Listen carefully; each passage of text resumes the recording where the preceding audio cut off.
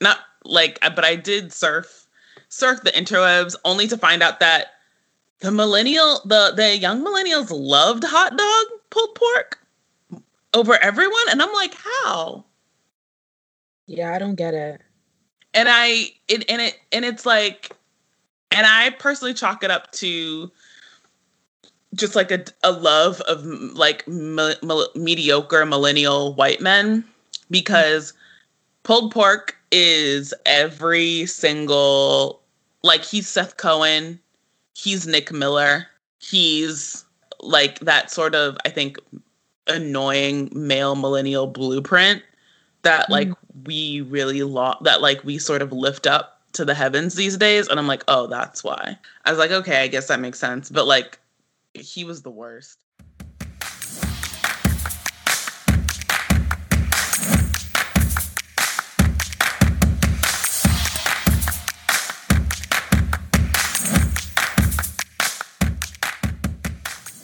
Hello, everyone. This is Alex. And this is M. Welcome to the latest episode of The Good, the Bad, the Basic. This is a podcast for TV lovers, movie buffs, and binge watchers of all ages. On this podcast, we'll be discussing what we loved, what we hated, and what's just a bit problematic about the TV and movies that we're addicted to, and do a bit of rewriting where necessary. For much more exclusive content, become a show producer on Patreon and get access to after the episode outtakes, curated playlists, movie reviews, music video retrospectives, and so much more.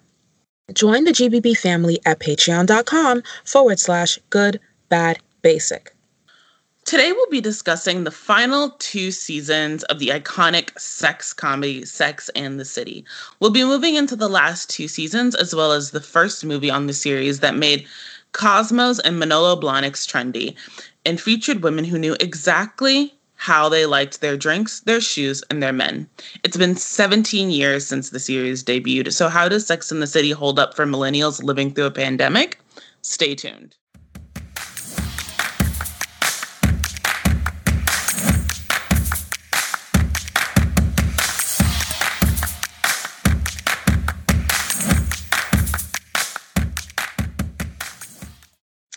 All right, everyone. So in case you missed our last episode, stop right now and go ahead and listen to that. But if you are all caught up, here are some details about Sex and the City to refresh your memory. Sex and the City is classified as a comedy drama, romantic comedy, and sex comedy.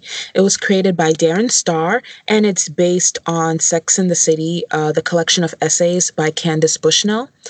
The series was released from June 6, 1998 through February 22, 2004 on the HBO network for a total of 6 seasons and 94 episodes. It had 3 spinoffs: Sex and the City, the movie, Part 1 and 2, and The Carrie Diaries, which was a CW TV series about a young teenage Carrie. The series stars Sarah Jessica Parker as Carrie Bradshaw, our primary protagonist. When we meet her, she is a columnist for the fictional newspaper, The New York Star. Kristen Davis as Charlotte York, later Charlotte York Goldenblatt. She is one of Carrie's best friends and an art dealer turned housewife. Kim Cattrall as Samantha Jones. She is one of Carrie's best friends and a PR consultant. Cynthia Nixon as Miranda Hobbs, another of Carrie's best friends and a lawyer. Chris Noth as John James Preston, aka Mr. Big. He is Carrie's primary love interest and eventual husband. David Eigenberg as Stephen Brady, aka Steve, Miranda's husband. John Corbett as Aidan Shaw, Carrie's boyfriend and later fiance. Kyle MacLachlan as Trey McDougal, Charlotte's first husband. Evan Handler as Harry Goldenblatt, Charlotte's lawyer and her second and last husband. Jason Lewis as Jerry Jared, aka Smith Jared. He is Samantha's only serious live-in boyfriend. Let's see. Willie Garson as Stanford Blatch. He is Carrie's gay best friend. Mario Cantone as Anthony Marantino, Charlotte's gay best friend.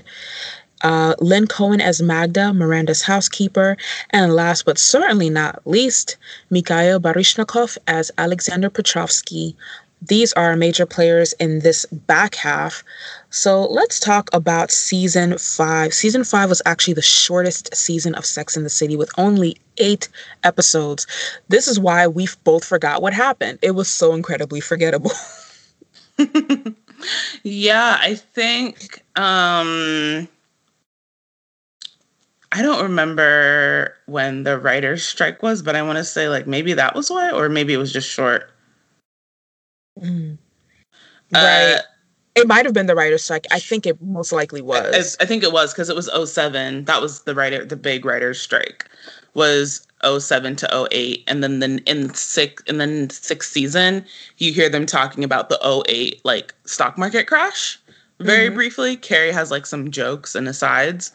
And that was what happened. So I think that's why it was so short. We're back.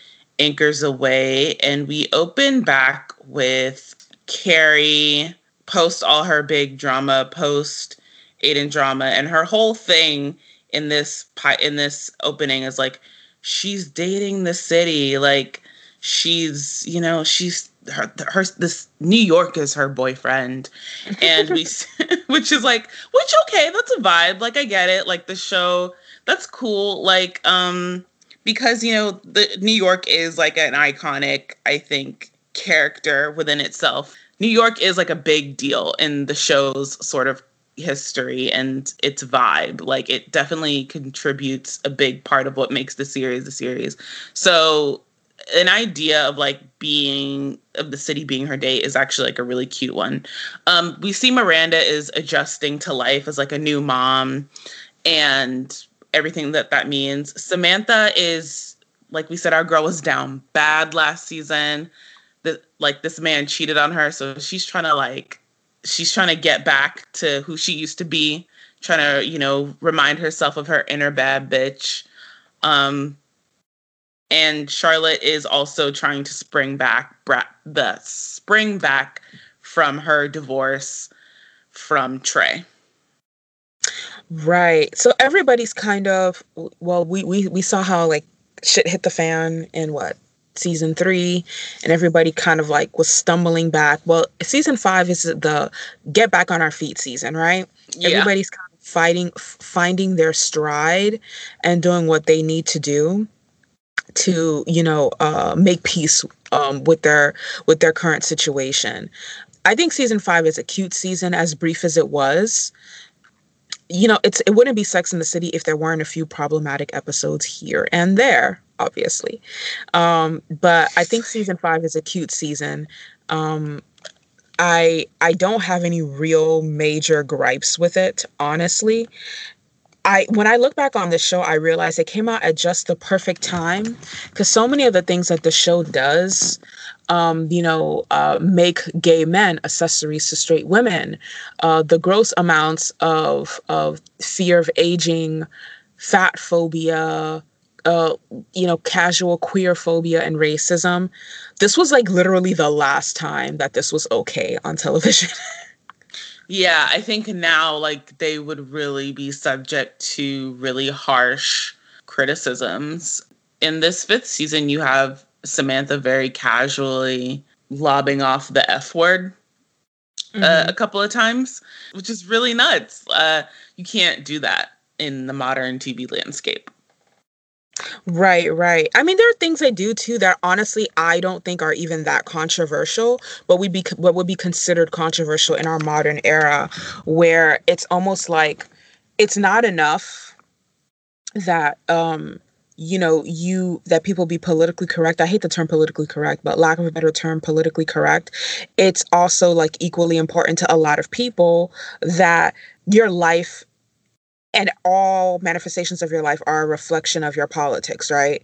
Like we have the episode where Miranda goes on Weight Watchers to lose the baby weight, which is her right? And she's not like promoting Weight Watchers on television or at work or whatever. But I just know if that episode had come out now, there would be a bunch of think pieces about it. But some good things happen in the 5th season. 5th season is Charlotte does hook up with Harry Goldenblatt in this 5th season, and their courtship is a very cute one. Kind of seeing Charlotte get a win was certainly great, because I think we all remember that iconic scene where Charlotte's at brunch with the girls and she's like, I've been dating since I was 15. I'm exhausted. Where is he? And I'm just like, yo, like, I feel that. So I think it's cute on that end. But I look at relationships like this and I definitely see them as out of the norm. But one of the reasons why I stray from saying that relationships like this are unrealistic is because a lot of people find Carrie and Big's relationship, for example, to be very realistic. And although it is, I don't think it should be normalized. Right. I mean, I get what you're saying. And I feel that in a big way. Like I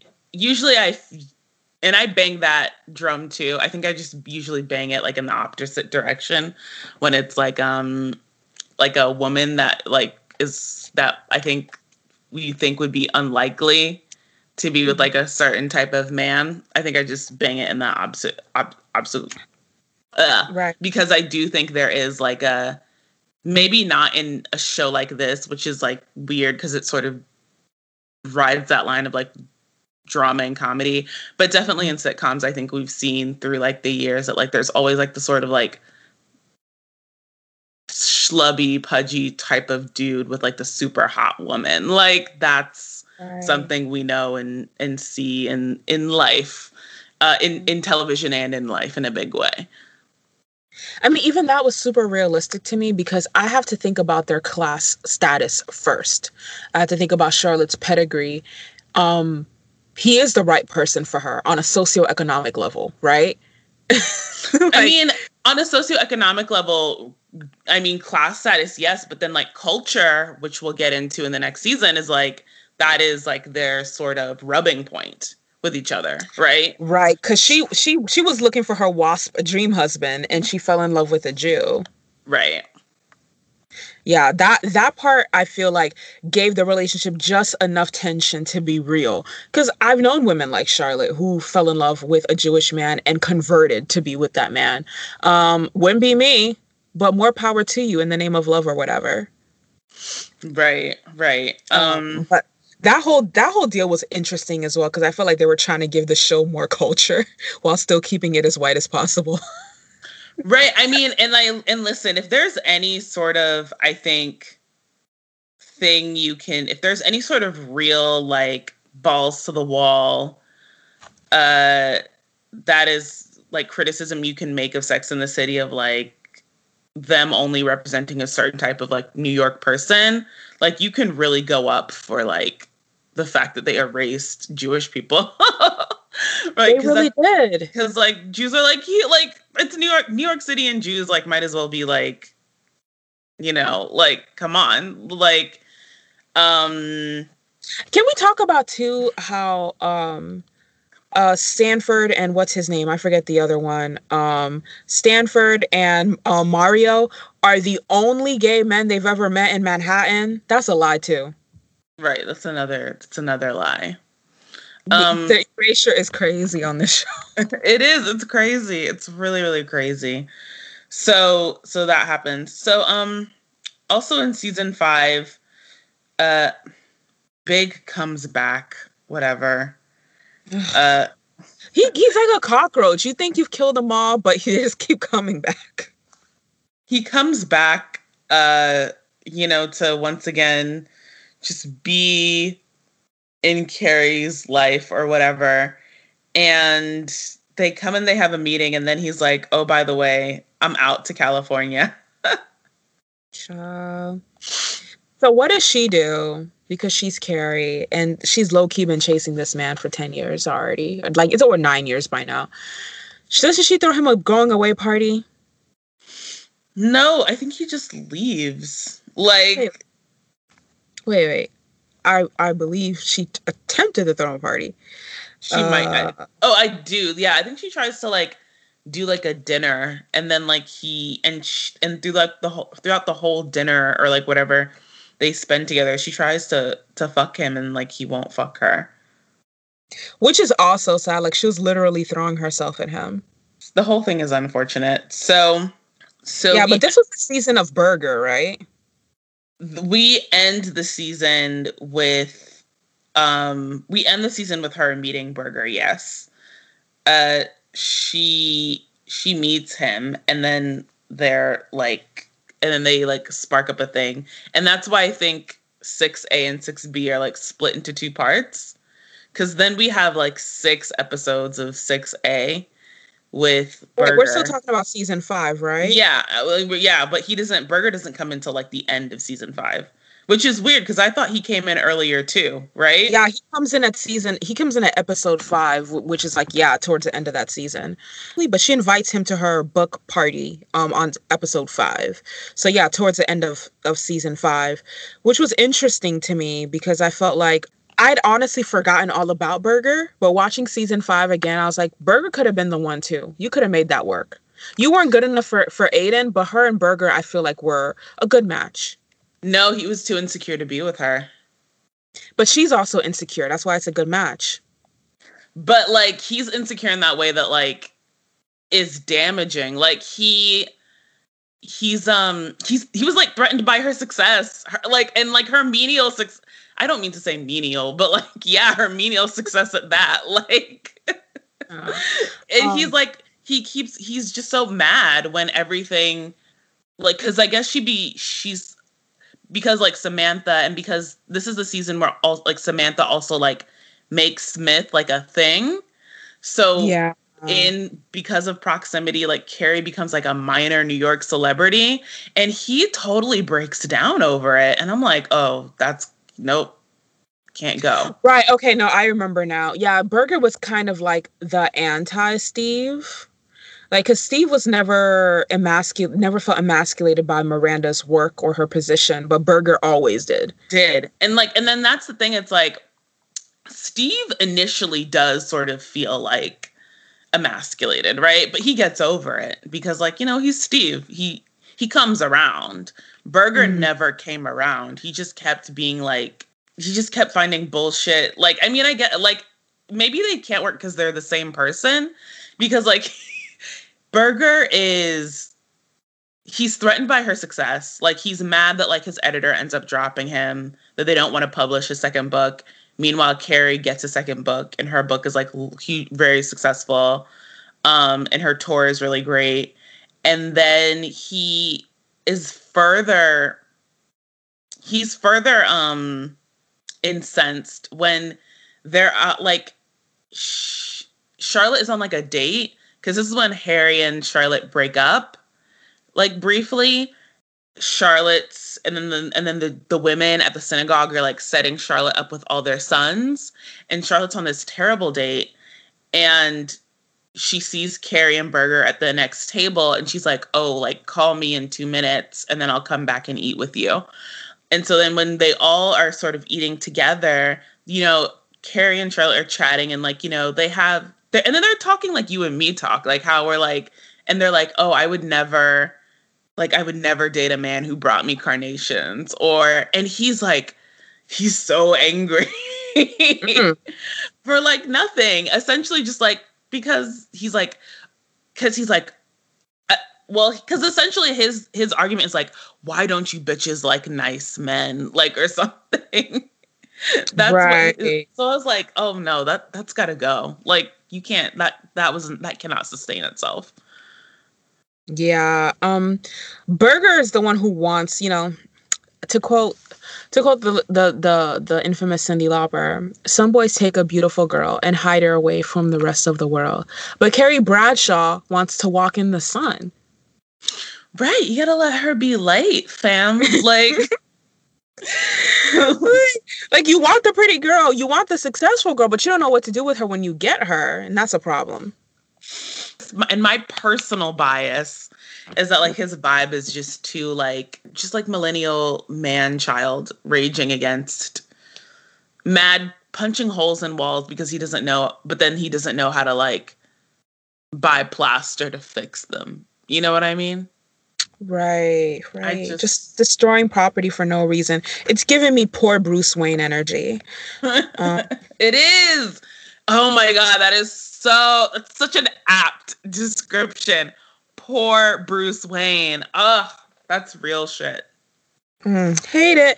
And I mean, honestly, I'm not gonna lie to you. A lot of Carrie's exes are trash. When I say Carrie hates herself, It's not because she had lots of great options. It's because she had maybe 2 or 3 very promising options in a sea of trash. Season 5 was very, very short, but they certainly managed to pack in some really cute one-off episodes and just enough drama. But what do you think of season 5? Good, bad, or basic? Season 5 is fine. I think it's like a solid good. Season 5 returns to, I think, the season 1 in that it's all very episodic. The stories are like enclosed. I felt it was good. I don't think it was as good as season 1, but seeing how far we've come, seasons 2, 3, 4, I think it was as close as we could get to getting back into that same wheelhouse, so to speak. But let's get into season 6. That was the final season of Sex and the City, and it was 20 episodes long. They did a 12 and 8 split as well. So there was like Sex and the City season 6 part 1 and part 2. We had 12 episodes in the first part and 8 in the second part. We jump into the season with Carrie about to go on her very first official date with Berger, and she meets Aiden, who's moved on as he should. Happy for him. Right. And Charlotte learns that Harry will only marry someone who is a Jew. So she either she needs to convert to Judaism or they're breaking up, essentially. And so fun fact, it takes 7 years to fully convert to Judaism. I did know that actually, because my piano teacher converted to be with her husband. That is a big ask for someone. Because a person's relationship or lack of relationship, whatever they have with their God or gods, it's more real for a lot of people than their relationships. Right. So you're asking someone to change their a belief that's a core part of their identity for you. Right. And it's weird because the show doesn't like mention like religion at all. Like Charlotte doesn't seem to have any sort of real grounding to any sort of Protestant identity, like beyond just like the whiteness of it. So that is important, but she doesn't seem to have any sort of real things about like her faith and what she thinks of it. So I guess it's for her, it's like whatever. But yeah, on another show that like that actually has the range, that would be like a really big thing. Right, especially if that character was just as firm in their religious belief as someone like Harry. Right. Because what are you going to do if you have someone who's a Christian or a Muslim or, or hell, even an atheist who's very firm about their belief or their lack of belief, and it's just as much a part of their identity as his. At the end of the day, you're asking someone to choose what they have over what they could have with you. So they're not just taking a big step in regards to trying to share their life with someone via marriage, but changing a part of who they are to do so. I'm never a fan of two things: feeling pressure to change religions or feeling pressure to move to a different country in the name of love. I really feel like that is a huge risk to take in the name of love. Aww. So I guess the Petrovsky was not popular with you. You were not feeling it. I was feeling that. And the reason I was feeling that was he never pressured Carrie to come to him. I even believe that he even like put out there that they could have like a bicontinental relationship. I mean, no, not really. He's like, I'm not. She actually brings it up. She's like, can't we just? And he's like, nah, like I'm not feeling it. Right. You're right. That is what happened. But even then, I feel like if she had just stuck to her guns in the city that she loves, she could have saved them 15% or more on time because she didn't even really want that man. I mean, well, we know my personal feelings. I think that was a big mistake on her part, but like, I agree. I think I should have got on that plane and followed that man to that country, because as much as she loved New York don't love her.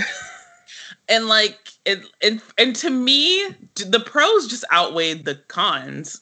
Honestly, at the end of the day, the pros heavily outweighed the cons. But we'll get to it. We've got to wrap up pulled pork.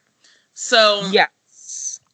So obviously Charlotte eventually does come around with the whole Judaism thing, and she starts pursuing conversion by the second episode. And this is the season where Samantha meets Smith Jerrod, and the second episode as well. So a lot of things are coming together that will be huge parts of the dynamic of, the duration of season 6 as well as the movie. Right. Also, we're going to skip the Blair Underwood section. We're skipping it. I'm skipping it. That didn't happen. That did not happen. It's a lot of weird, goofy shit. It's a lot of weird racial undertones to the storyline. Shout out to Blair Underwood who got that check. He did his job. He is extremely charismatic, but it was weird from beginning to end. Speaking of things that are weird, but things that I enjoyed, this season we got to see a different side of Miranda. A Miranda that wants to chase Steve for a change. And she's out here baking cupcakes and doing very Miranda things. But I honestly feel like this was a good story to have because I was tired of Steve being portrayed in such a way that he's begging for scraps from someone who isn't really that serious about him. It was nice to see her pursue him for a change. Right. And then not only that, but like someone who like had to also him being pursued, but also like Miranda having to like really deal with herself and the way she reacts to things, because she initially loses out really because she realizes she loves him and she reacts by picking a fight with him and berating him and being really nasty to him. And of course, like a person who loves themselves, he's like, I don't need this. Like, I'm out. And he leaves. And then in the time that it takes her to sort of sort through all of that, he meets Debbie. And I was like, yeah, like I really appreciated that the show dealt with that. And she had to also like really make that realization of like, it's psychotic to attack something or like try to harm something that I love. And I liked that story. Yeah, I agree. And she eventually moves on and gets a new boyfriend too, but she's still very much in love with Steve, and it's obvious from her behavior. This is the season where, we are dealing with Charlotte's fertility issues in a major way, which I think was a good storyline to have, especially because of who Charlotte is. Usually when we talk about fertility issues, we talk about them in much older women. And Charlotte's like in her mid-late 30s at this point. But we're talking about it usually from women in their 40s, or we're talking about women who have other health issues. And Charlotte's a runner. She's very athletic. She's a peak of physical health in every other way. And I think these stories are relevant to have because there's a lot of Charlottes out here who have been in exactly that same situation. Right. She even suffers a miscarriage this season, I believe. Which is difficult.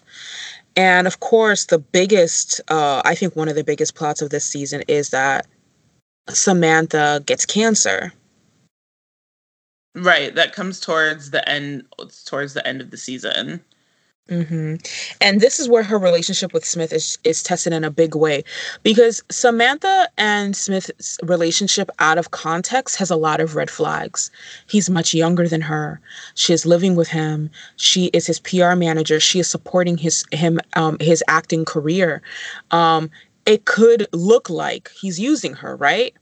But when the chips are down and she needs him, he's right there. Oh, yeah, definitively. I mean, not even that. Like, it's interesting. This season is the first season that we ever see Samantha, who is usually, like, very level-headed and, like, very, go with the flow. We see her self-sabotage. Mm-hmm. Which is... Because that's the first time she gets, like, really flustered and over her head emotionally, right? She's always very, very calm and on top of things.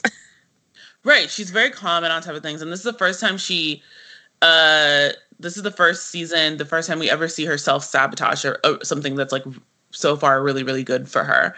And we see that first when she cheats on Smith, when she cheats on him with her ex-boyfriend, the hotel manager, Richard. And she does it, and it's literally a self-sabotage, because she's like, because she's sort of saying all the same things to herself. Like, she's like, he's so young. Like, what do we really have in common? I miss, and it's interesting. She talks about with Carrie the things that she misses, but what she really misses is not, but the things that she claims that she misses are things that were like not good for her. Like they're like toxic traits. Like she misses essentially like toxic masculinity, and it's like, oof, and it's like, girl, and she self-sabotages, and she realized, and the minute it happens, she cheats. She realizes it was absolutely the wrong thing. She realizes like that this was a mistake. Shouldn't have done it. I don't really need this. Don't need him. Don't need any of it. And she was really just in her own head the whole time. And Smith does like a really big thing that tracks with him as a character. He just kind of forgives her immediately, because he like gets it.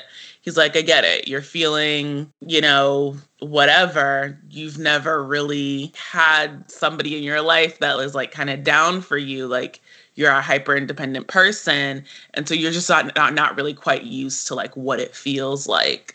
And they make it, and they make up, and they patch it up. And he's really like present for her emotionally when she goes through her cancer and chemo and stuff. And it's really beautiful. In fact, the Smith character, I think, is like it's another good example of a character that's maybe not necessarily like super intellectual, but like is very emotionally intelligent. Yes. And how important that is, and like how important like emotional intelligence is. I mean, Sex and the City does have some really, really, really good portrayals of cis het men. Arguably more than I've ever seen on one show at once. We've got Steves, we've got the Aidens, we've got the Smith Jareds, we've got the Harry Goldenblatts. Like, we have like ideal representation, multifaceted representation of healthy love with cis het men. So the show wasn't a complete letdown. And I think Smith is one of the better characters on the show. Like, we don't talk about him being goals a lot, but he is goals in a lot of ways. He isn't just getting the relationship that he wants out of Samantha. He's perfectly happy to give her the relationship that she wants as well. There isn't that like toxic aura of resentment in their relationship where one person is getting their needs met but the other is not. Right, exactly. And that's why it's like, and that's why what you said is so important. From the outside, it looks like a disaster, like without context. But like once you put it, they really are perfect for each other. They're really, really good for each other. They do complement each other. So let's talk about the Russian.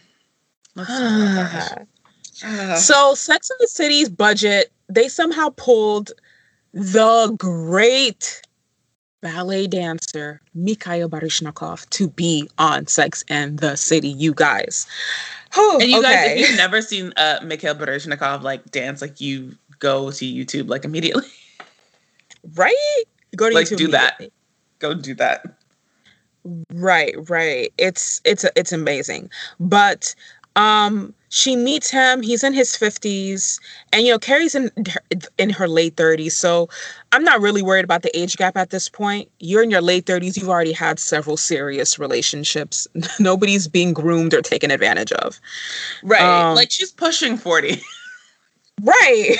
Like she's not new to this. She is not a child in any way, shape, or form. But she meets him and she's automatically attracted to how classy he is. He's very he's an old gentleman. In a lot of ways, he is that traditional lover that she's always wanted. But of course, she wants all of these things that she wants in a John James Preston package. And you know what? It's interesting because I did make a note in my head that Alexander is the best, is probably like good, like is a mix between Aiden and Big. I think so. I think so. He like, had that older gentleman quality that Big has, right? But he is also incredibly forthright, honest, and very single-minded in pursuing her the way that Aiden was. Right. Exactly. And, you know, it's Carrie. She don't love herself, so she's got to mess it up. One of the first screws in the wrench of their relationship, and I feel like this relationship moved really, really fast also as a way for the audience not to get too attached to him. Because the relationship doesn't really pop off until episode 15. And in this episode, she finds out that Alexander doesn't want to have any more children. Carrie's never discussed having children. Big's never discussed having children. In fact, she's made remarks about Miranda's child, Brady, about how, you know, she's kind of glad that she has her freedom still. And she's not tied down with the child. But now that Alexander, whose only real crime is not being big, says that he doesn't want to have children, now it's a mark against him. Right. She sort of is like, what do you mean? And it's ridiculous because she doesn't really think about it until, and the only reason why it comes up is because Miranda and Steve get remarried, like not get remarried, but they get married. And so in the first show of like solidarity, even between all the women, like they go on their honeymoon and the baby is passed between Charlotte and Carrie in terms of like who's going to take care of the baby. So they can like be off on their honeymoon, right? Mm-hmm. And during Carrie's turn to take the baby, she has taken the baby and she's taken the baby to Alexander's apartment, which she's basically living there, like at this point. And she's bought her toothbrush, everything. I mean, listen, in the previous episode before this baby, like he's like, this is the key, this is the alarm code, your drawers are here. Like she's moved in with this man. Like she's taken the baby back to his place, and she can't remember the alarm code. And the alarm starts going off.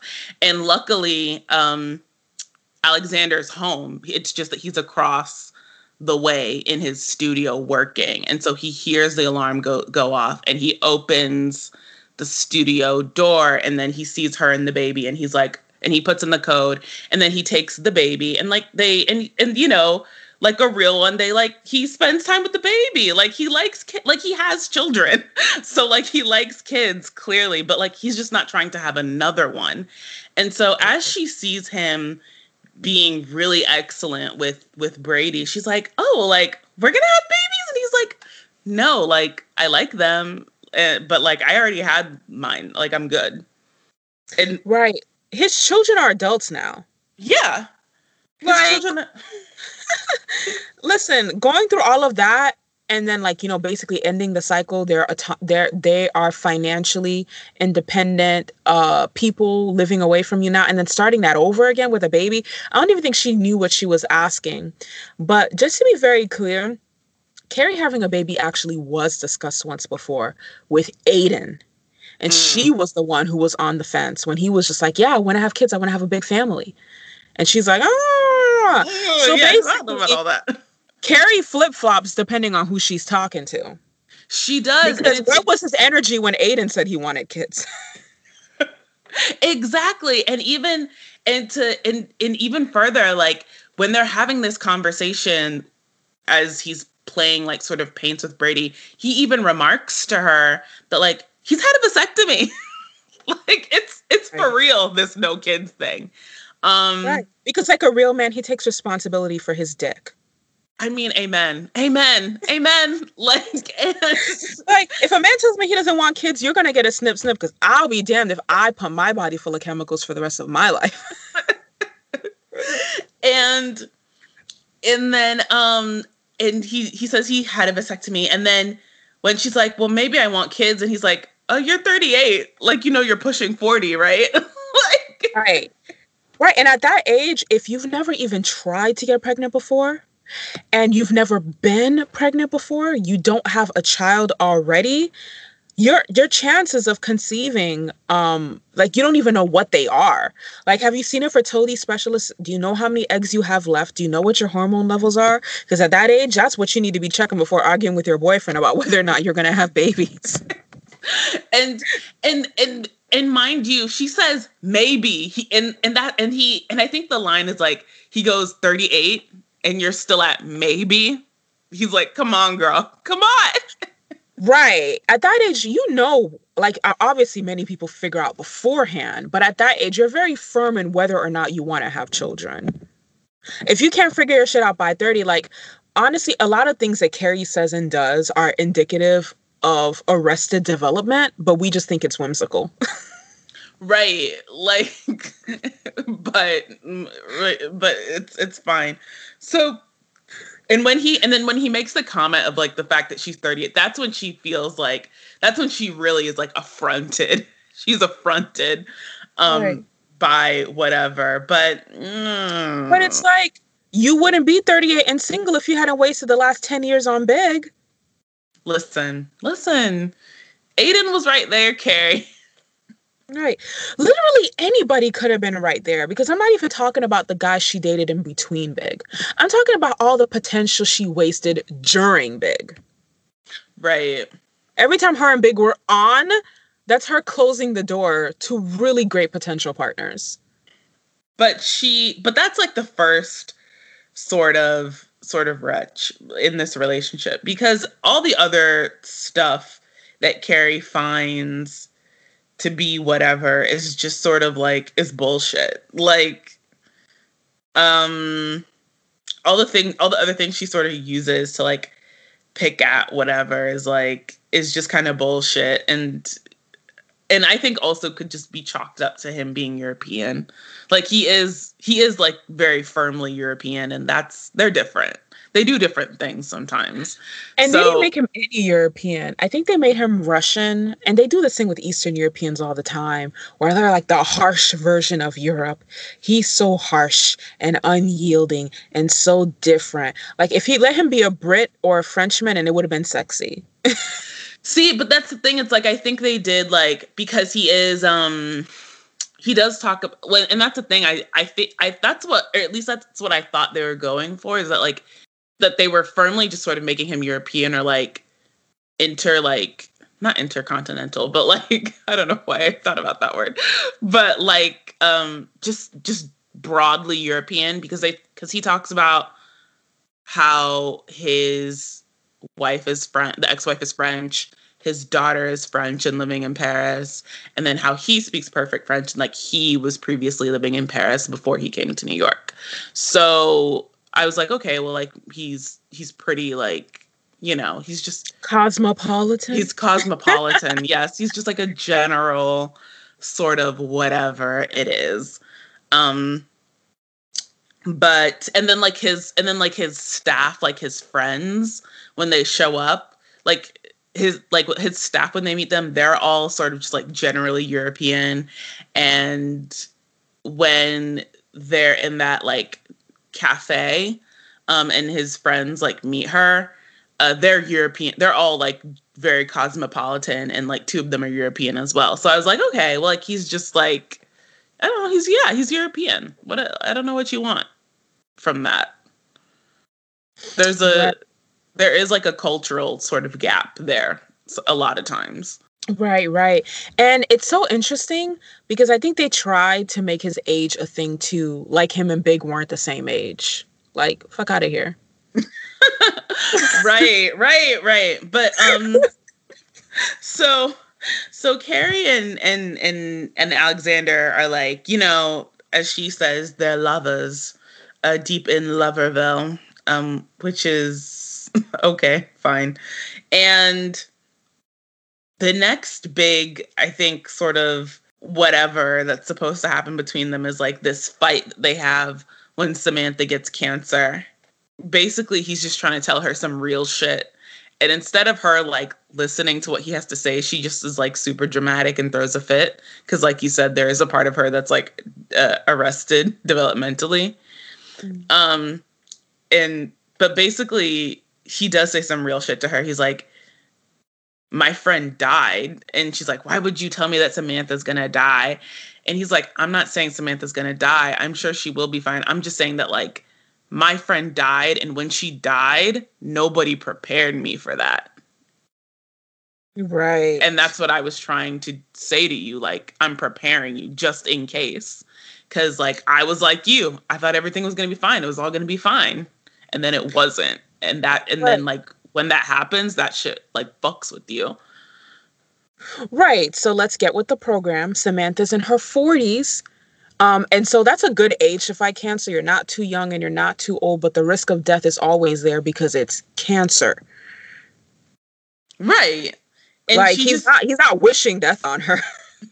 Wishing death on her. And so then the next and final sort of, like, big thing is that, like, everybody comes over to dinner. He cooks, like, dinner for all her friends, and everybody comes over. And I think he's already asked her to go to Paris. And I don't know, like, she takes it as, like, an affront or something that he's not, I don't know, super whatever that she's looking for him to be to her friends. But neither was big. Not really. Right. I mean, he's asking you to come with him, which is more consideration than John James Preston, I'm using his legal name now, has ever given you. Ever. Big's never asked you to go anywhere with him. He's never asked for your hand in marriage. He's never shown real consideration for wanting to make a relationship work with you. Right. Yeah. And, like, it's weird that she uses the thing of, like, you don't love my friends enough. Like, she kind of sort of uses that to sabotage it. But ultimately, in the end, like, she gets over it. And this is what happens. So what happens is that after consideration, she's like, I'm gonna go to Paris. And listen, you guys, Alexander asks her to come to Paris, and he's like, I'm going to pay for your apartment so you can keep your apartment if that's what you want to do. I'm going to pay for you. She's like, oh, like, well, I have to get a job. He's like, well, like, no, like, you'll live with me in, like, this huge, big ass Parisian apartment that I'm paying for still. And you can just do whatever you want to do. Right. You guys. Right. I feel like Carrie thinks that things like this happen every day. Like, men are just out here offering women these things every day. Like, oh yeah, that's normal. Listen, I'm just saying it would have, like, what else do you want? Like, he's going to pay, like, somebody's going to pay for everything, and all you have to do is be yourself and just do whatever the fuck you feel like doing all day. Like, that's my dream. Right. Like, he's being him and he's letting you be you, but of course he is not John James Preston. But honestly, the only people I was really impressed with this season was not Carrie. Honestly, I feel like her friends really came into their own this season.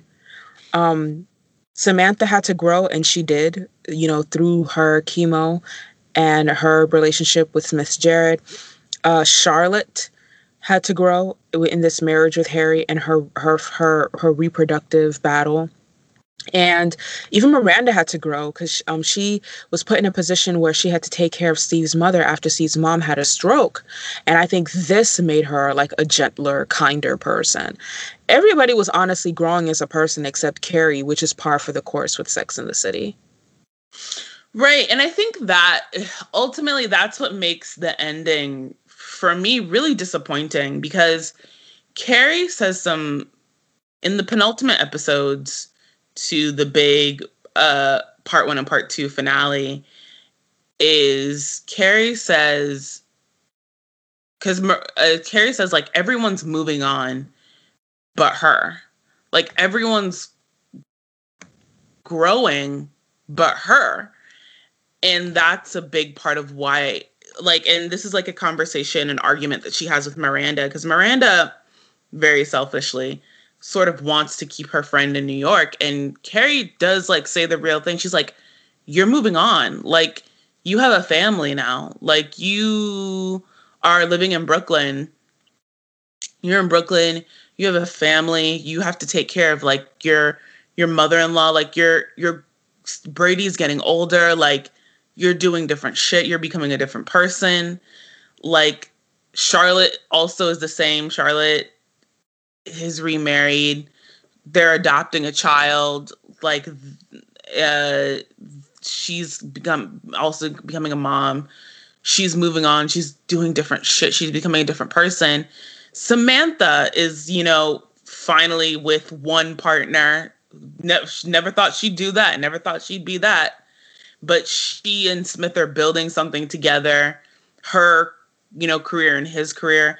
Eventually, that's going to take her to, and, she's like, eventually that's going to take her to Los Angeles. She's going to be moving on and doing shit. And I'm just still here. I'm still here. But like, Paris is an opportunity for me to also like move on, do different shit, become a different person, grow. And she's like, and I want you to support that. And that's real. That's real. That's real shit. That's touching something very real for the character in the series. And so when the show sabotages it with An American Girl in Paris Part 2, where they assassinate Alexander's character and make him act out of character, and then they have Miranda intervene and send Big to Paris, and all the bullshit happens, it's really disappointing. Because I think a satisfying finale, I think it could have been just as satisfying of a finale if Carrie had just stayed in Paris. If Carrie does make it to her little her like the cafe where like these French people are meeting to like talk about her book, and she makes new French friends, and she is happy with Alexander, that's just as satisfying as an ending. It's not the one that's expected, but it's a beautiful one nonetheless. And I think it's a better one. Honestly, I'm not even mad at them assassinating Alexander's character and fumbling that relationship, because the prelude, the precursors were there, right? I felt like they were foreshadowing this before she even got on the plane. My thing is, why Big? She could have left Alexander and just come back to the city that she loves, because New York itself, the city itself, is as much a character as any other person on Sex and the City, right? Come back to New York. It doesn't have to be for Big. The fact of the matter is, them portraying Big coming to Paris to get her as some sort of rescue, or the knight in shining armor riding up to save the princess from the tower, literally made me want to throw up in my mouth. Because it's still showing Carrie as that helpless girl, waiting to be saved, waiting for this toxic man to come get her. Carrie's talking about, I haven't grown. Baby, New York is not the reason why you haven't grown. You haven't grown because you haven't made the changes necessary to grow. Things don't just grow on their own. They need to be watered. They need to be fed. All you've been feeding yourself is the bullshit of this toxic relationship and the fantasies of what could be. Right. Everybody else grew and changed and blossomed, and they didn't need to change zip codes to do that. Right. Like, that's a you thing. That's not on New York. Stop blaming that city. It's not New York's fault that, you still haven't, you're still like a woman child. That's another thing that I don't like about Carrie. She really is in a lot of ways emotionally immature and a woman child. She is a hard 38, 39 years old, but and has had lots of relationships and lots of experiences, but it's still operating from a self-destructive naivete of an 18-year-old.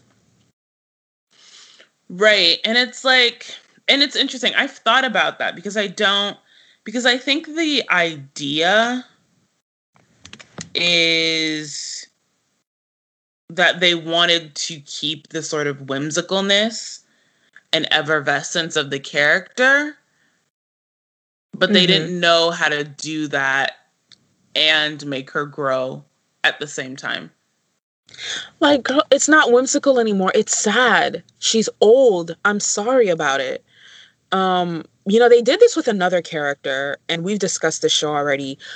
They do this often with Lorelai Gilmore on Gilmore Girls. The thing that helps balance the scale somewhat, though, is that Lorelai is not one to chase a toxic partner, number one. Number two, the fact that she's a mother and she always has to do the responsible thing when it comes to Rory, and she has to be the emotionally mature one in dealing with her parents, it balances the scale somewhat. Carrie is a damn near 40-year-old woman who's still walking with her head in the clouds, and it's never cute. Right. I mean, yeah. And listen, and like I said, it's like I get the impetus. They're trying to think about like a whimsical, they're trying to find like a whimsy. Because there are lots of there are women who are old, who I can think of, who are older women who still have that sort of like type of like whimsy, that sort of effervescence. Like Betsy Johnson. Have you ever like seen Betsy Johnson? The fashion designer? Yes. Perfect example of somebody who's just like a very whimsical person. Right. I think we can balance a whimsical aesthetic without like a self-destructive mindset. And Sex and the City dropped the ball insofar as that.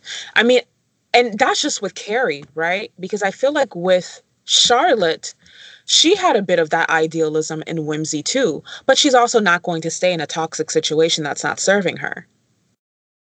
Yeah. Like, Carrie has great fashion sense and she colors outside the lines and all that jazz, but I wish that whimsy wasn't being used synonymously with immaturity when it came to her character. I don't know how they could have made it different, but I just know that it kept hitting a sour note every time. But yeah, folks, that's how season 6 ends. Big comes to her for a change. He does the bare minimum because we know all he did was scratch the surface of some frequent flyer miles and get on a plane. But he did the bare minimum and she went falling into his arms. And that's how that's how the series ends. He finally declares his love for Carrie. And we could have ended right on that note. We really could have. We could have. It would have been great. I mean, it wouldn't have been great. I would have still hated that ending. I would have preferred, like you said, if she come to New York by herself, back to New York by herself or whatever, or if she just stayed in Paris and they had not assassinated Alexander, it would have been fine for me. But the show was too big by that point, friends. And so thus 6 seasons and a movie. And 2 movies, but we're only going to discuss one. We're only going to discuss the one because the second one is like, I'm not even acknowledging it. It was honestly just too racist and xenophobic for words, so I'm not even touching it. But what do we think of season 6? Good, bad, or basic? Basic minus. I'm going to give it a bad plus. That's legit. The plus is honestly the saving grace of, I think, the huge emotional shift that Miranda's character made. A great growth in this season. That's what gives it the plus. That's me essentially too. I think the supporting, Miranda, Charlotte, Samantha just had really satisfying like ends. Really great like emotional growths and really beautiful arcs and emotional truths, and that's what saved it for me because Right. Everything else was not it. Right, right. It's it's it's super interesting to see how everyone else blossom except our protagonist. I can't recall many series that actually do this and do it consistently. But let's talk about Sex and the City, the movie. So, just to capitalize on the huge success of the show, of course it was a movie. And the movie was already successful, which led to the mistake that was the second movie. But let's talk about that first movie. Sex and the City, the movie, takes us a couple of years, right? Um, Yeah, a into couple of years after the last episode. right. And Harry and Charlotte have their baby Lily, who they adopted from China. Um, Miranda and Steve are still going strong with their son Brady and their housekeeper slash nanny Magda. Um, Samantha is bi-coastal. She's splitting time between New York and LA, managing Smith Jarrett's career. And Carrie and Big are stuck in exactly what they've always been, a situationship, but now one with like a real official title, right? Because they live together now. Mostly He's splitting buying time. an apartment for them, yeah. Well, not at first, right? At first, they're splitting time and with him mostly sleeping over at her apartment. But then they decide they want to get a place together. And someone is brought up, rightly, that if he's buying the apartment and his name is on the lease and he could leave you at any time because you're just the girlfriend, what rights do you have? This is something that could have been solved easily by him saying, okay, I'll put your name on the lease as well. But the show kind of makes it seem like this apartment thing was used to finagle a proposal out of Big, which is BS because A, he should have already proposed to her, and B, she wasn't pressuring him. But from the time they agreed to get married, it's made the show tries to make allowances for Big by presuming that Carrie is pressuring him into marriage.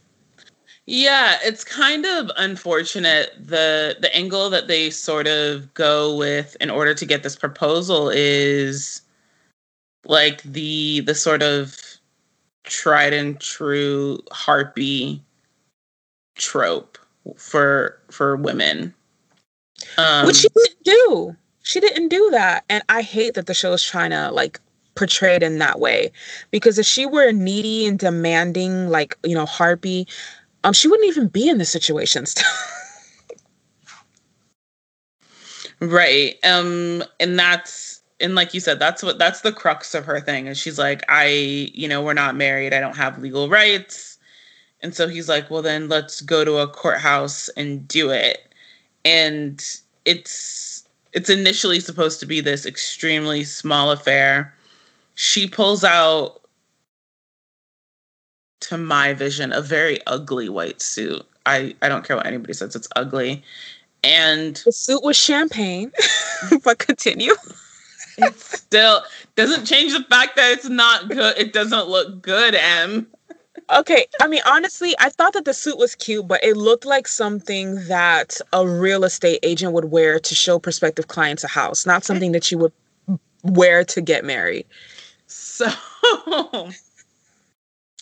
so, and we see like some iconic things happening. Like Carrie is giving up her apartment, and they're getting this new one, but her old friend from the series, from Vogue, hears that she is getting married, and they want to put her in the issue. They want to put her in the issue of Vogue. And so, of course, they're going to have her try on wedding dresses.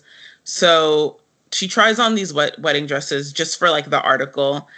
And then Vivienne Westwood herself sends Carrie one of the dress that she wore in the shoot, and she's like, "This is yours, girl."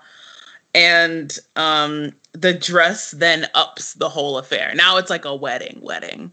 And because it's like a wedding, Big is like very put off by that. He's like, this can't be like a wedding. Even though I would still say that in the nature of weddings, it was still very like tame. And him sort of getting a freak out about it was like really ridiculous. So let's talk about Big's freak out, and why it was bullshit. I'm going to dissect this like it's my master's thesis. First of all, John James Preston has already been married twice at this point, and one of his coworkers is making rude comments and jokes about this at the bachelor party, right? And both of his previous weddings, it's alluded that the first one was a grand affair, and we know for a fact that his second wedding to Natasha, the woman that he married after he had already known and been with Carrie, that was an equally grand affair and had something like 500 guests. Carrie invited 200 people to get married in a New York City library, one of her favorite places, with her favorite person, this man who for some reason she loves, in a beautiful dress given to her by a huge designer. She didn't even pay for the dress, you guys. So if money is an issue, which is not, because Big has money, then we can't even discuss the dress, because I'm sure that dress costs more than what it would be to pay to get married at the library and pay to cater a wedding with 200 guests. It's Vivienne Westwood. It's a big deal. Now, all of that said, he's like, this wedding is getting too big. This wedding is getting too big. And it kind of goes back to a remark I made at the end of season 2 or season 3. Big has a problem, and the problem is with claiming Carrie. He wants to be with Carrie, and he's even ready to legally claim her. But when it comes to socially, publicly claiming her, it's a problem. And what is a wedding, right? If not a public declaration? Because like we said, you can get married at the courthouse and tell your people about it later. But a wedding with guests invited is a public declaration, because that wedding is about sharing that moment with people. Not necessarily, you don't need those people to have that moment, right? Mm-hmm. So he's doing all of this and getting all extra for really, literally no reason, and snapping at her as if she's making him do something. There's even one scene in particular that I took notes on, where he says to her, "This is a circus. It's out of control. This is my third wedding." And I really wanted to reach to the screen and choke him, because, bitch, it wouldn't be your third wedding if you'd made her your second wife. Like, I really wanted to choke this man. We ain't gonna pretend like you had 2 marriages under your belt before you even met Carrie. You had no problem marrying up a woman that you had only known for a few months in a big affair all over page 6, right? She read about the wedding announcements, and now you're throwing it in her face that this is your third wedding? How dare you, sir? How dare you? Right. Like, no, he can keep all of that. And so Sex and the City also lets him off the hook in one other way that I thought was so underhanded. So in the movie, Steve has a one-night stand, and he confesses immediately after the fact to Miranda. And so for obvious reasons, he's not invited to the engagement party, but he shows up, she gets pissed off, and she says to Big, "You two are crazy to get married." And that is shown as like, the wrench thrown in everything, the thing that cinches his decision to leave Carrie at the altar. Right. So now we're putting that weight and that burden on Miranda's shoulders, because she said something offhand that was more about her own marriage than anything else in the heat of anger. And now this grown man is using it as an excuse to hurt Carrie for the, 2,000th time. I've lost track of how many times he has disappointed and let this woman down. Right. I guess not even the first time he's done something like this. That's what we need to keep in perspective. Big has let her down, hurt her feelings, broken promises, tossed her over to be with other people before. He's done this before. This is a pattern. Right. And it's in the show, and And the movie tries to get you to sympathize. Like you said, it tries to get you to sympathize with him, but there's nothing to sympathize about. Like, it's crazy.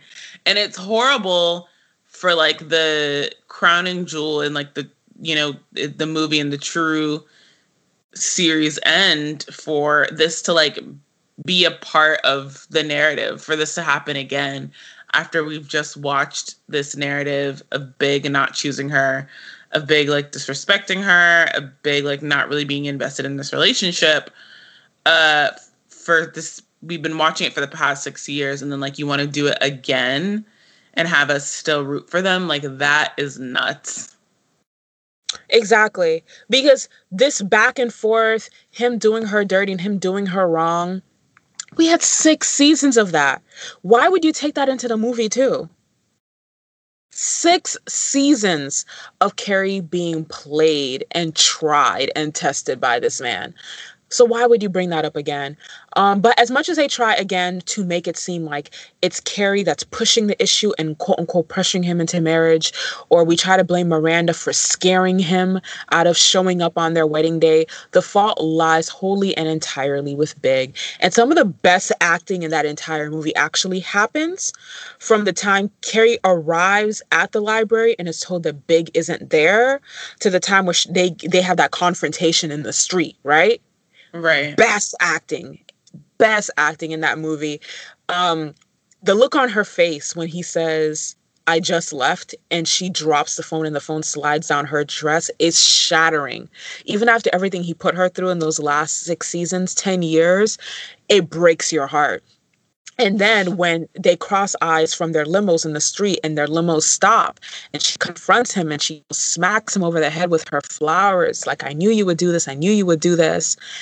And the protective way that Charlotte puts her arms around Carrie and tells Big no. Like, honestly, Charlotte was all of us in that moment. She was all of us. She was definitely a real one. One of the realest in the room. And so, she's the one I felt bad for in that situation, to be honest with you, because she had always been rooting for Big. And rooting for someone from the sidelines is different, right? Because she was never in the relationship.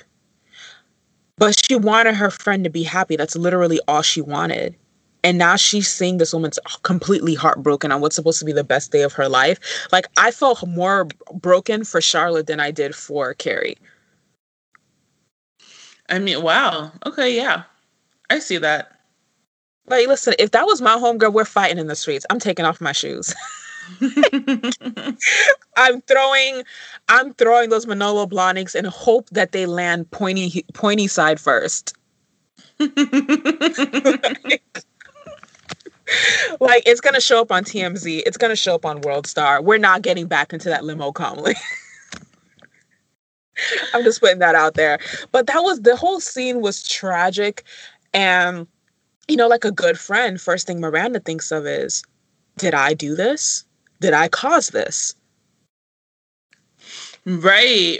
Which is like, I mean, that shouldn't, your silly little whatever you're going through shouldn't be enough to, not that like what you're going through is silly, but like whatever you're going through shouldn't be enough to change someone's mind about their own relationship.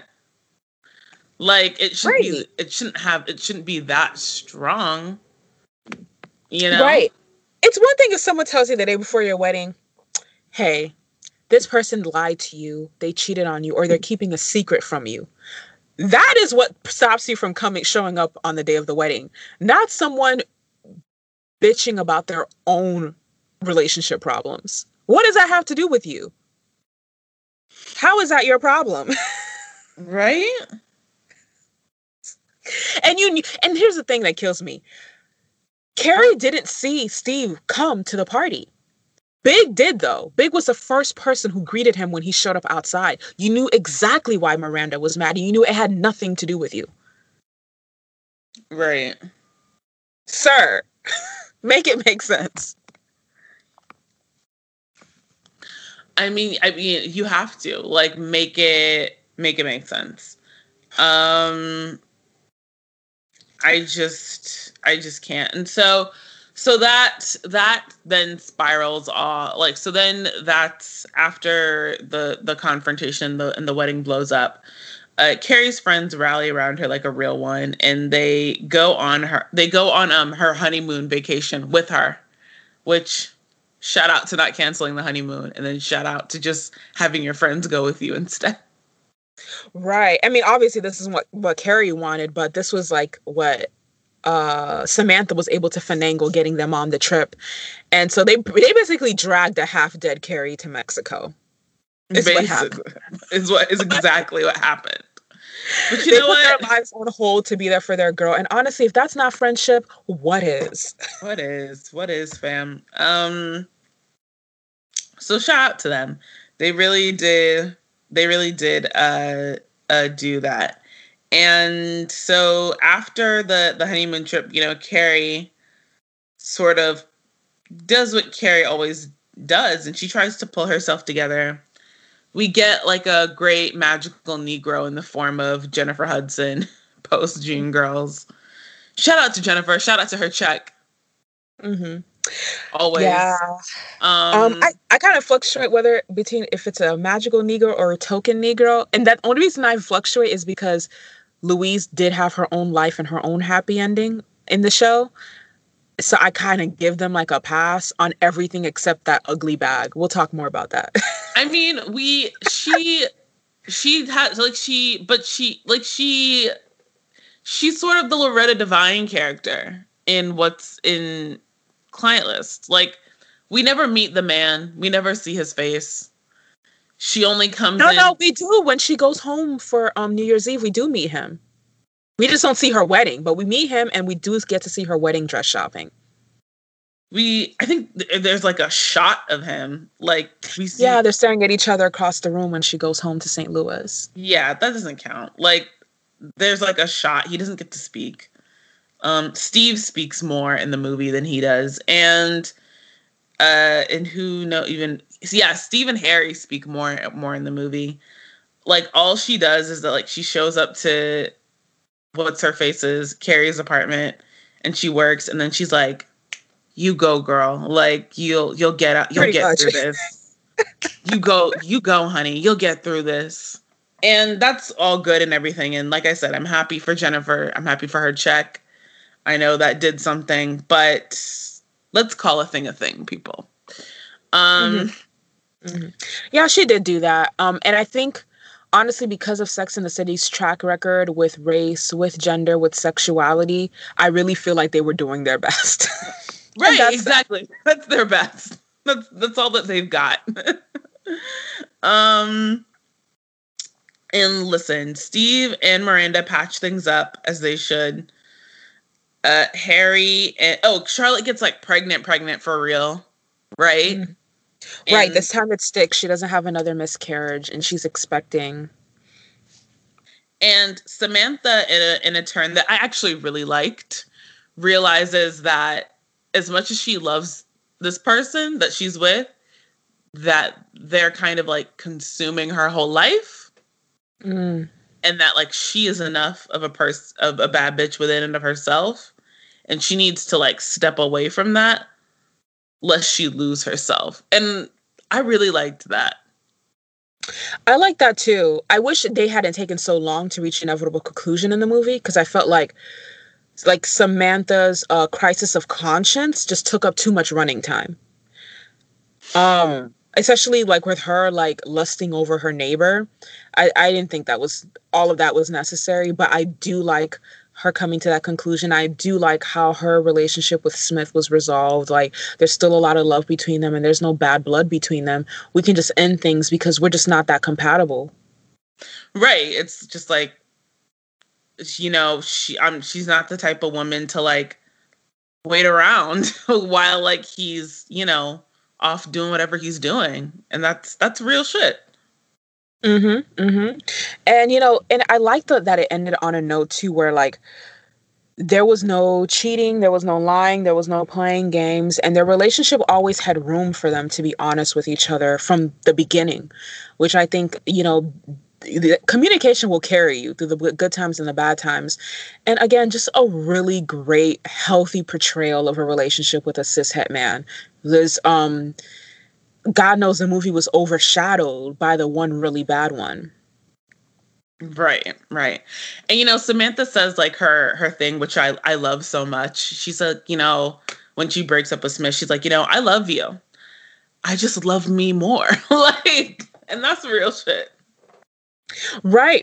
And that's okay. And it's actually honestly the way that it should be. In a healthy relationship, you have to love yourself enough to leave what's not serving you, and like Samantha did, or what it should have been in Carrie's case, to leave what isn't healthy for you.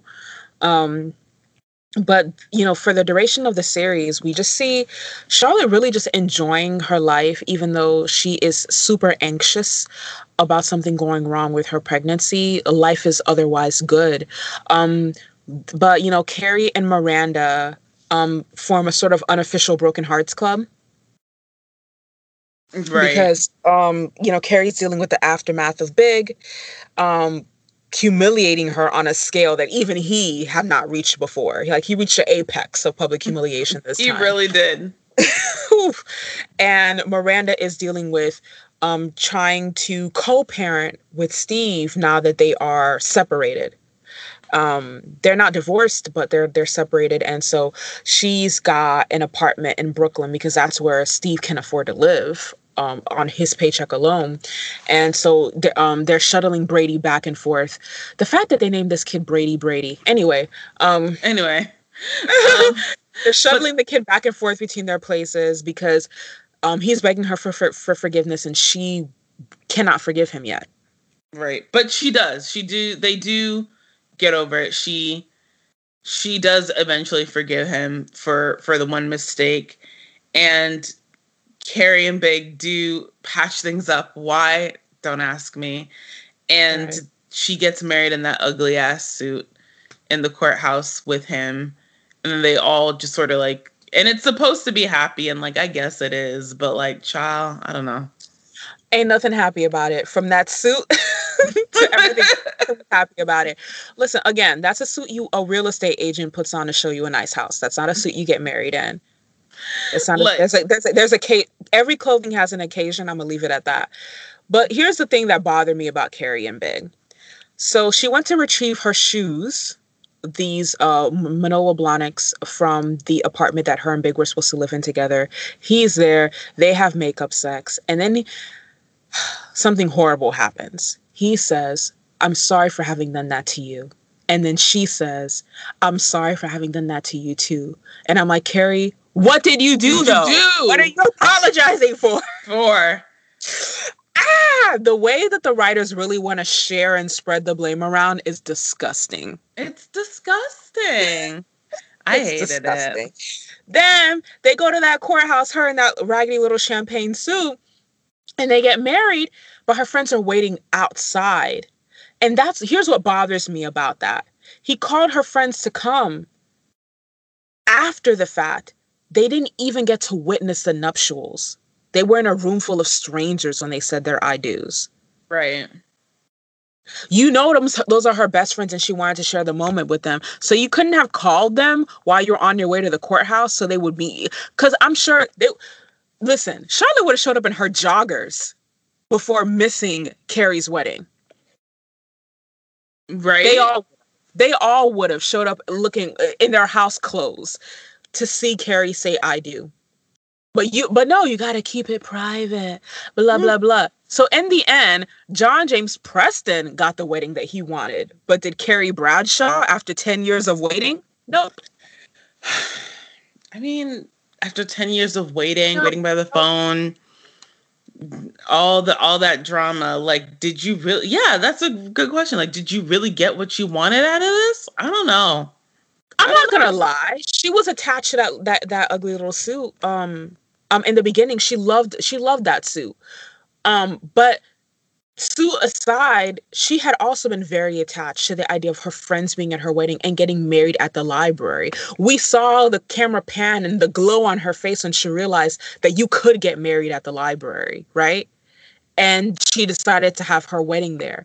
This is the wedding she wanted, and all you keep doing is stealing that woman's joy. They could have benefited so much from doing what Steve and Miranda did. Go to a couples counselor. Because y'all need therapy more than anybody I've ever seen. I hate it. I hate it. God. So they got married in the courthouse, surrounded by strangers, because he couldn't even let her homegirls come inside.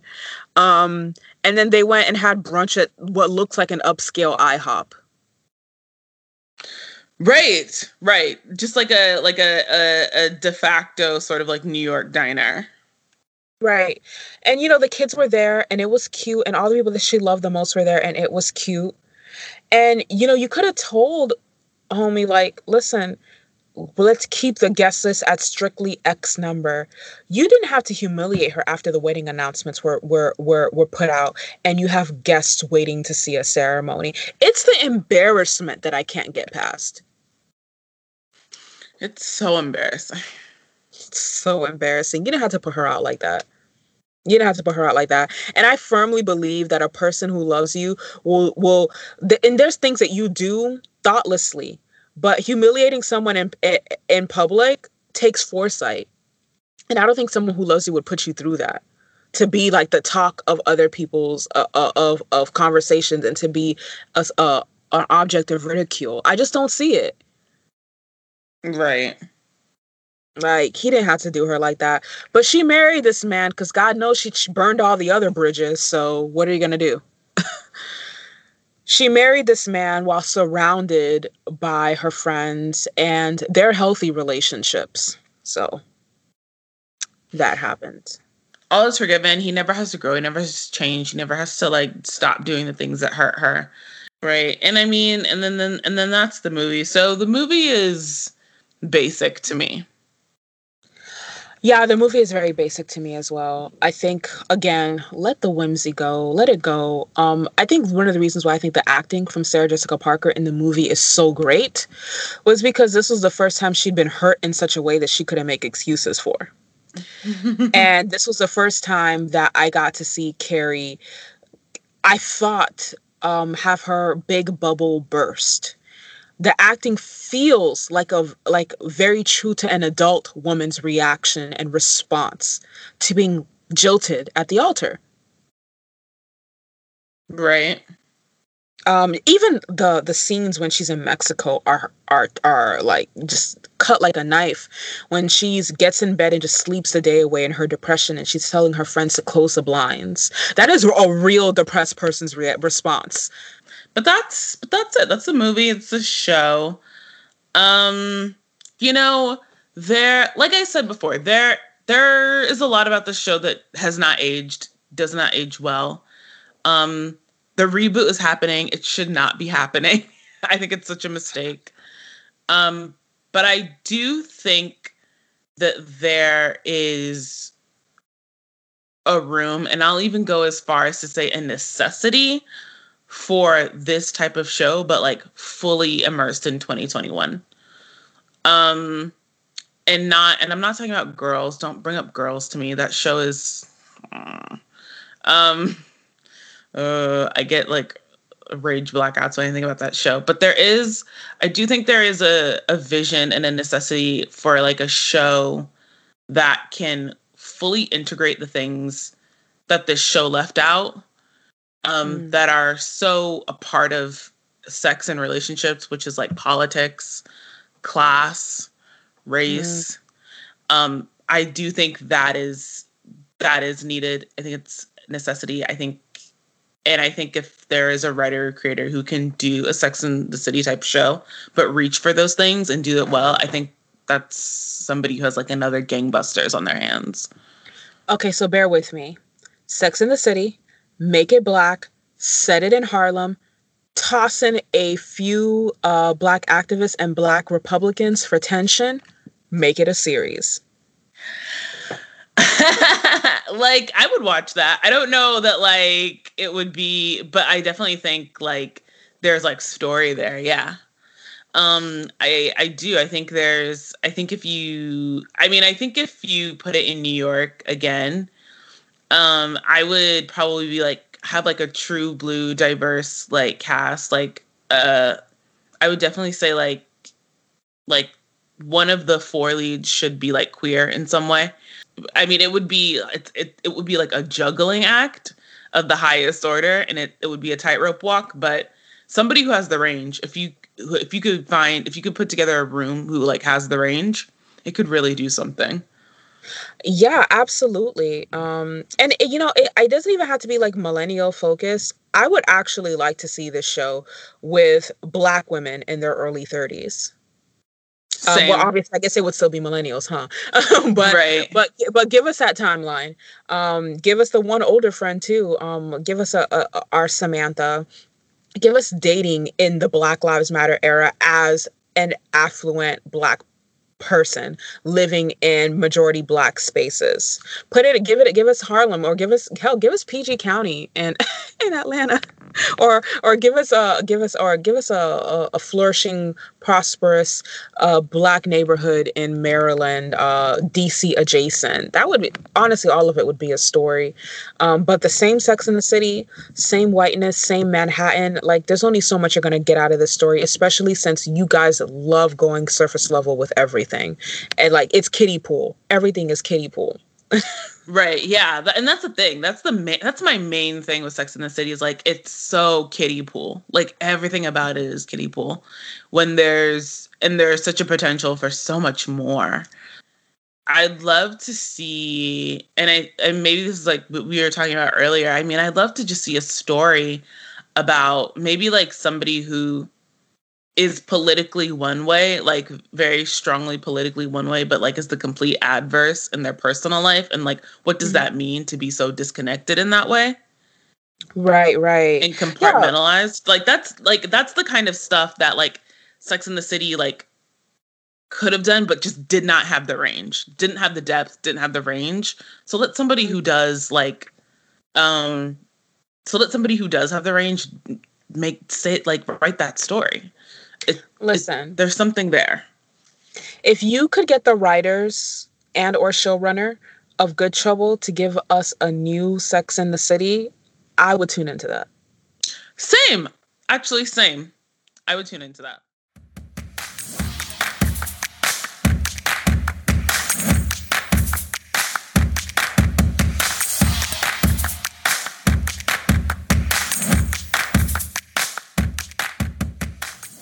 And there you have it. This is everything that we think made the back half of Sex and the City good, bad, basic, and so addictive.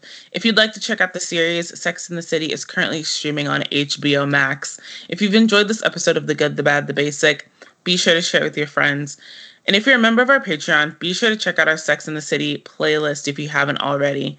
Tune in next week as we keep the strong female lead season going with a discussion on Marvel's Agent Carter. Agent Carter is currently streaming on Disney+, so be sure to check it out or refresh your memory. You don't want to miss out on this conversation. The Good, the Bad, the Basic is currently streaming on all major podcast platforms, so be sure to tune into our regular weekly episodes on the go. Leave us a review on your preferred platform and share our weekly episodes on your social media. Follow us at The Good Bad Basic on Twitter and at Good Bad Basic Pod on Instagram to get in on our daily content. Also, be sure to follow our SoundCloud page, The Good, the Bad, the Basic, where all of our weekly episodes debut first. If you love this sort of content and want more, become a show producer and patron on Patreon. You can find us at patreon.com/goodbadbasic. Your support allows us to keep bringing you our regular weekly episodes, as well as exclusive bonus material. Until next time, bye everyone!